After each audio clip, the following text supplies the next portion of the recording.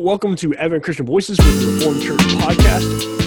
Wow, not the Reformed Church Podcast, the Renewed Church Podcast. I'm your host, Eric Reynolds, and yes, I'm Reformed, and there's nothing you can do about it. And I'm joined by everyone's favorite communications. Why don't you just start over there? Yeah. We've lost 3/4 of the denomination already. Yeah, right, yeah. We don't want to do that. How to renew your church. Get good theology. You're right. That would definitely help. All right. Hello, welcome to Advent Christian Voices with the Renewed Church Podcast. I'm your host, Eric Reynolds, and I'm joined by everyone's favorite church health guy / communications director, Justin Nash. We are seeking to lead the discussion while providing practical advice on church health among Advent Christian churches. What up, Jay Nash? What's happening there, Eric Reynolds? How was it? What do you think of North Carolina weather now? It's 75 last week and 30 this morning. So I'll take it, man. Someone in my church said North Carolina weather going from 75 to 30 like they just saw a state trooper. It's true. Yeah. But it's good. I'm a little under the weather. I don't know if you can tell, but yeah, things are going really well. Eastern North Carolina is pretty fun. So good deal. We're enjoying it. In fact, I haven't showed you this yet, but I got a new hat for one of my church members. And I don't know if you are from up north, then you have never heard the term "hey bo," but it is a term used as a term of endearment. Bo is like "hey buddy" or "hey" something like that. So I got a church member that always says "hey bo," and they bought me a hat that says "hey bo." Oh, so, that's very thoughtful. It was. I was pretty excited to get it. So, and now I'm wearing it. Yeah, there you go. And too bad this is not a video because people could see it. But well, you can see it. I can see it. Yeah. Yep. And it's all camouflaged. I think it's Realtree. It might be Realtree. It looks like a really nice hat. It is. It's actually really comfortable. I might wear this more often. Yeah. So just not in the pulpit. I almost wore it as a joke yesterday in the pulpit, but I decided against it. I was wearing a tie and a jacket, and I thought, well, unclass it a little bit with a hat. Yeah. That would have been a bad decision. So you made the right choice. Well, today we're actually talking about my approach and lessons I've learned in the first 90 days of being the pastor here at Hickory Grove. We could have added that to the list had I worn it in the pulpit. Yeah, because that would have been things I would not do again. So let's just add that. Don't wear a hat in the pulpit. Probably put that. Depending on your context, maybe you can do that. I don't know. I can't see Spurgeon wearing a hat in the pulpit. No, yeah, and you're definitely not in the South. You're not gonna get by with it. So. Yeah, maybe not.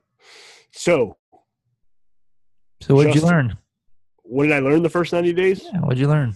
What have you figured out? Well, I'll tell you when I figure anything out, which probably might be never. So why don't you just tell us then about your approach? Like, what did you focus on? What have you tried to focus on in your first 90 days?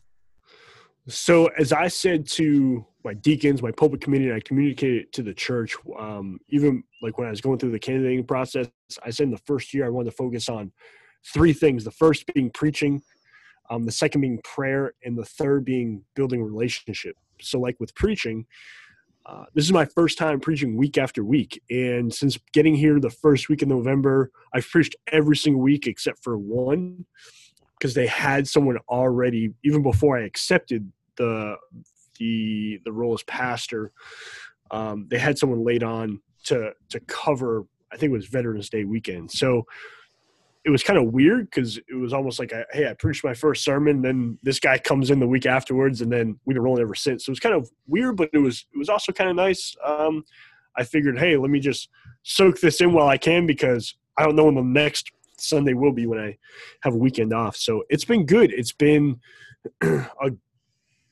I've always thought this, because in the last church I was at, we kind of did a couple of different things as far as our preaching schedule was concerned. So by the time I left, we were going straight through the book of Matthew. But prior to that, sometimes we'd just bounce around to different books, and we'd build like a series based on something practical, but it was still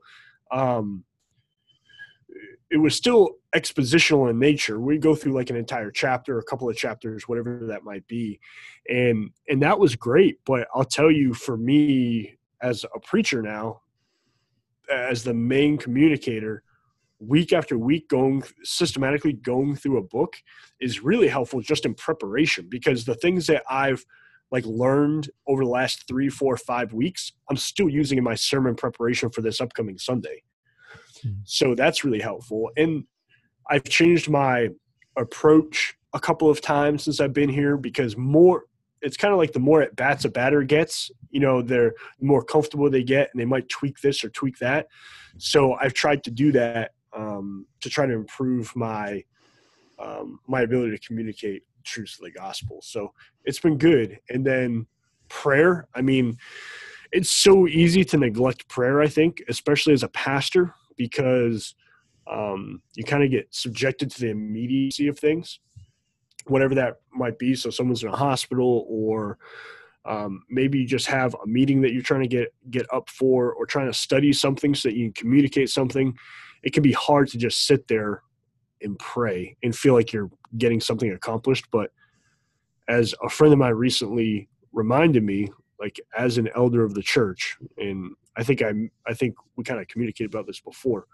I mean, as a pastor and an elder, and the scriptures call an elder to what? To prayer and ministry of the word. So it's looking at prayer as a priority in my life as a ministry in my congregation. So if you go back even to the first thing, why was it so important that preaching be a focal point for you, be one of the three things really that you wanted to focus on in your first year there? Why did you feel so strongly that preaching was one of the main things? Well, I mean, it probably comes down to my philosophy of ministry.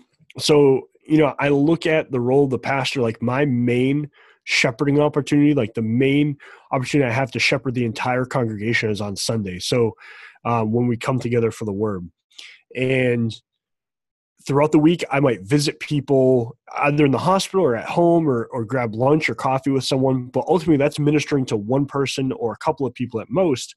Whereas on Sunday, I'm ministering to an entire congregation of people, plus anyone who might not know the gospel as well. So might not know Christ, might not be saved. So on Sunday, when I'm sharing the word of God, there's nothing more important in my role as pastor, because that's the way that I shepherd the church. And I also look at it like this: my main source of authority comes from the scriptures. So yes, I've been ordained, I've been called as the pastor. So there's a level of authority that comes with that. I've been set apart for that work. And I don't take that lightly. But most importantly, I look at the scriptures that's what I'm trying to communicate. I'm not trying to communicate wisdom on my part or anything like that. Like trying to make the scriptures central, and what is God saying through the scriptures, and communicating that effectively. So for me, especially being my first senior pastorate, it's just so important to get that right. Like I look at, if I get everything wrong throughout the week, but I've communicated the word effectively on Sunday, I call it a win. And if I get everything right throughout the rest of the week, and I've failed to communicate, maybe I missed the mark in maybe I tried to impose something on the text that wasn't supposed to be there, or something like that, then I would consider the whole week a failure. So I got to get that right first. And everything else kind of falls into line. That's how we're going to see change in people's lives. The word is active. It's alive. It's effective in people's hearts. That's what the Holy Spirit uses to bring people to salvation and apply the gift of Christ's sacrifice to them. And if I'm not sharing the word, then what in the world am I sharing? Sure. Yeah. So how has that affected the way these priorities, how has that affected the way you schedule your time? So I've tried to balance my time and kind of look at what other pastors do, and kind of say, hey, how long does it take for you to prepare a sermon? Kind of see where I'm at. And I remember, I don't know if this is still the case, but I remember listening to Mark Dever, and he said he spends well over 30 hours a week preparing a sermon. And as I prayed about that, and I really did, and I was really struggling, and I said, 30 hours a week, how in the world do you spend 30 hours a week preparing a sermon? And I thought, well, if you're Mark Dever, you can do that. I'm not Mark Dever. My church doesn't need Mark Dever. They need Eric Reynolds as their pastor. So it's trying to figure out like, hey, what's a good gauge compared to what other people do, so that I'm not spending 60 hours a week on a sermon, because you certainly could. But also it takes more than just 3 or 4 hours to prepare a sermon as well. So it's trying to prioritize that time, but also not prioritizing it to the point where I forget to build the relationships that are needed. So looking at that third aspect of what I said, focus on building relationships. So like my sermon prep time, I actually start preparing my sermon Sunday afternoon for the following Sunday. So I have lunch. Usually like my kids and my wife take a nap on Sunday, because it's just kind of getting ready for the whole week, and we probably have really poor sleep patterns. So it's kind of like just a renewal for us. But I try to spend that time getting right back into the Word, picking up where I left off that morning, and kind of just spend time solely in the Word. Don't even look at commentaries. Don't look at anything other than the Word of God that I'm preaching on that following week, and just started asking questions of the text. Like, what don't I know? Like, what things haven't I learned yet? What things are a bit ambiguous? This upcoming Sunday, I'm preaching on, so we're going through a series on the woman at the well in John 4.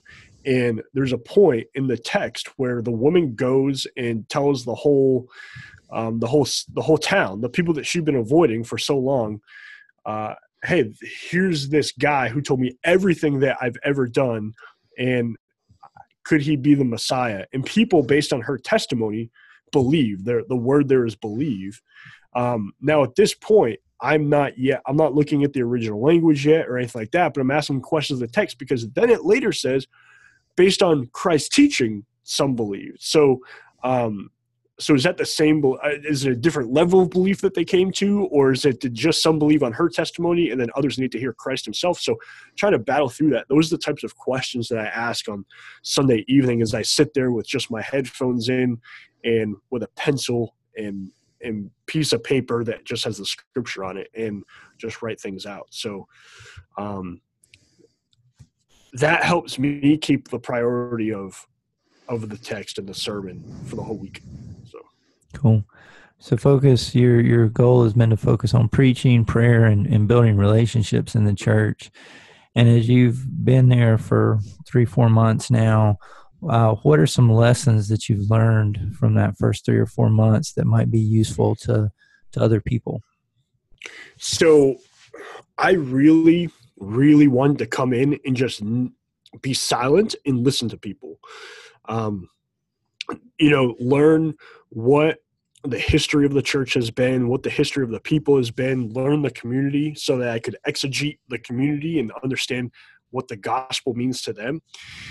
And what I've learned is that in the midst of that, people kind of look at me after they share everything that they wanted to share and say, all right, so now what, Pastor? Like, now where are we going? And as much as I've wanted to slow down, take a look around, kind of get in the business of things and be more in receive mode than sharing mode or teaching mode, there are people that have looked to me even 3 years in, or not 3 years in, 3 months in, for real leadership decisions. Everything from, and I know not every church is like this, but our church is, all right, well, do we need to change our worship service? And if so, like, what do you think, Pastor? And I've had to be like, well, let's go slow. Let's not, we haven't made any significant, I think the only significant change we made to the worship service so far has been, and I'll tell you how it goes in a few months, but this past month was the first month that we've done communion, and they typically have done communion once a quarter.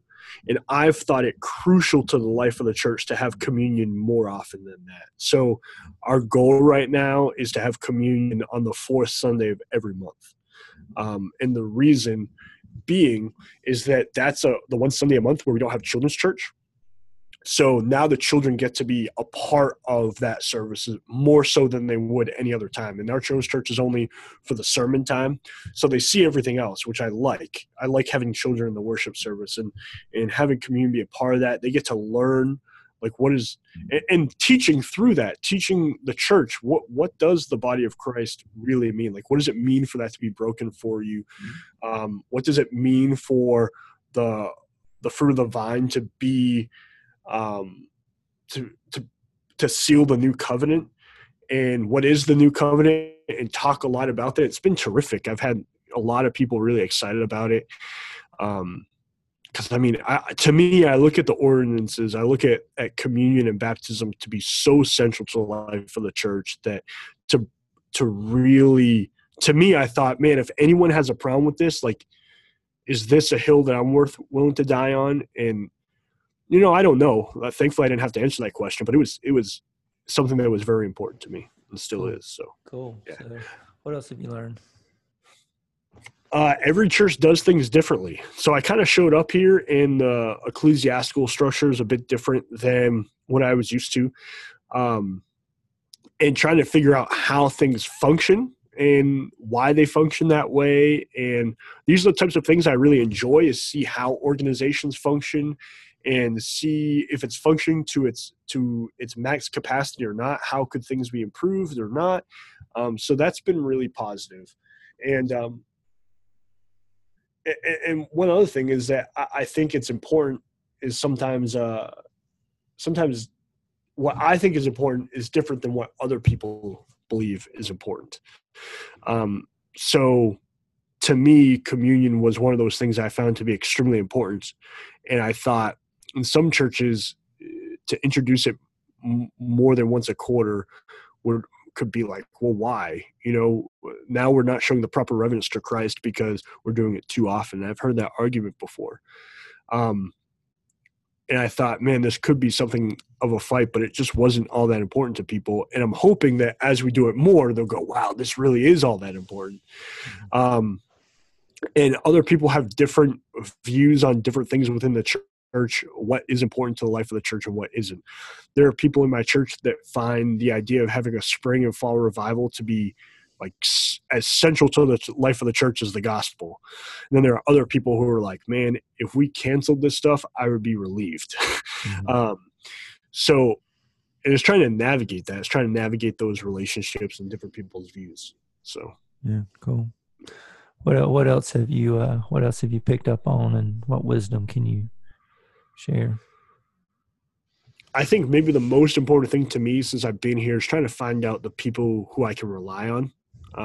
If I say something to someone or ask something of someone, will they come through? Who can I trust with being a confidant in a sense? Who can I share things with or bounce ideas off of? And thankfully, I found a couple of guys who I can really bounce some ideas off of, and they're not going to overreact. They're not going to go, they're not going to think that, oh, we're trying to change everything, because that's not been my approach. I mean, I'm more of someone who likes to think out loud and have people talk, like bounce ideas around and not just like internalize everything. And then once I have a fully thought out idea, let me lay out a 10-point plan.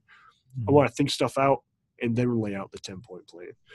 So that's been really important for me. But, someone else who might have a different personality or a different approach might differ, might do things a little bit differently, and that would be okay. But at least having someone that you can talk to and get good non-biased information from would be a really, really big help for anybody. Cool. Well, Eric, I think that's some great advice for people in the pastorate who are, especially if it's their first pastorate or certainly going into a new situation. And that's some good wisdom there and a good plan. So thanks for sharing that. Yeah, you're welcome. Hopefully I don't get fired. Yeah, well, you're still in the honeymoon, so I think you're probably okay. Well, I appreciate that. Yeah. So, all right. So this podcast was brought to us by the AC Leaders Conference, wasn't it? Sure. Yeah, absolutely. Any plug we can put in for that? Advent Christian Leaders Conference, April 29th through May the 1st, I believe, are the dates for that. And it's in Waymart, Pennsylvania. And we're really excited to have Dr. Kevin Peck, who will be there. He's a pastor of Austin Stone Community Church in Austin, Texas, but he's also he's really a leadership guy. I think his doctorate is in leadership, and he is a teacher and a coach for leadership for all over the country, all over the world, really. And we're just really excited to have him in a format that's going to allow our participants one-on-one time with him, that they can actually walk away with a customized, contextualized plan for their church to develop leaders. So we're really excited about that, and hope as many people as possible take advantage of the opportunity. You can find out more at acleadersconference.com or just visit us at acgc.us. You can find information at both places. By the way, you guys have made some pretty neat changes on your website. Yeah, thanks. Yeah, there's been a lot of hard work on that, and so yeah, thank you. We hope it looks good and works better for folks. You're welcome. Well, thanks, Justin. And for those who are listening, we hope it wasn't a waste of your time, and we will talk to you soon. Take care and God bless.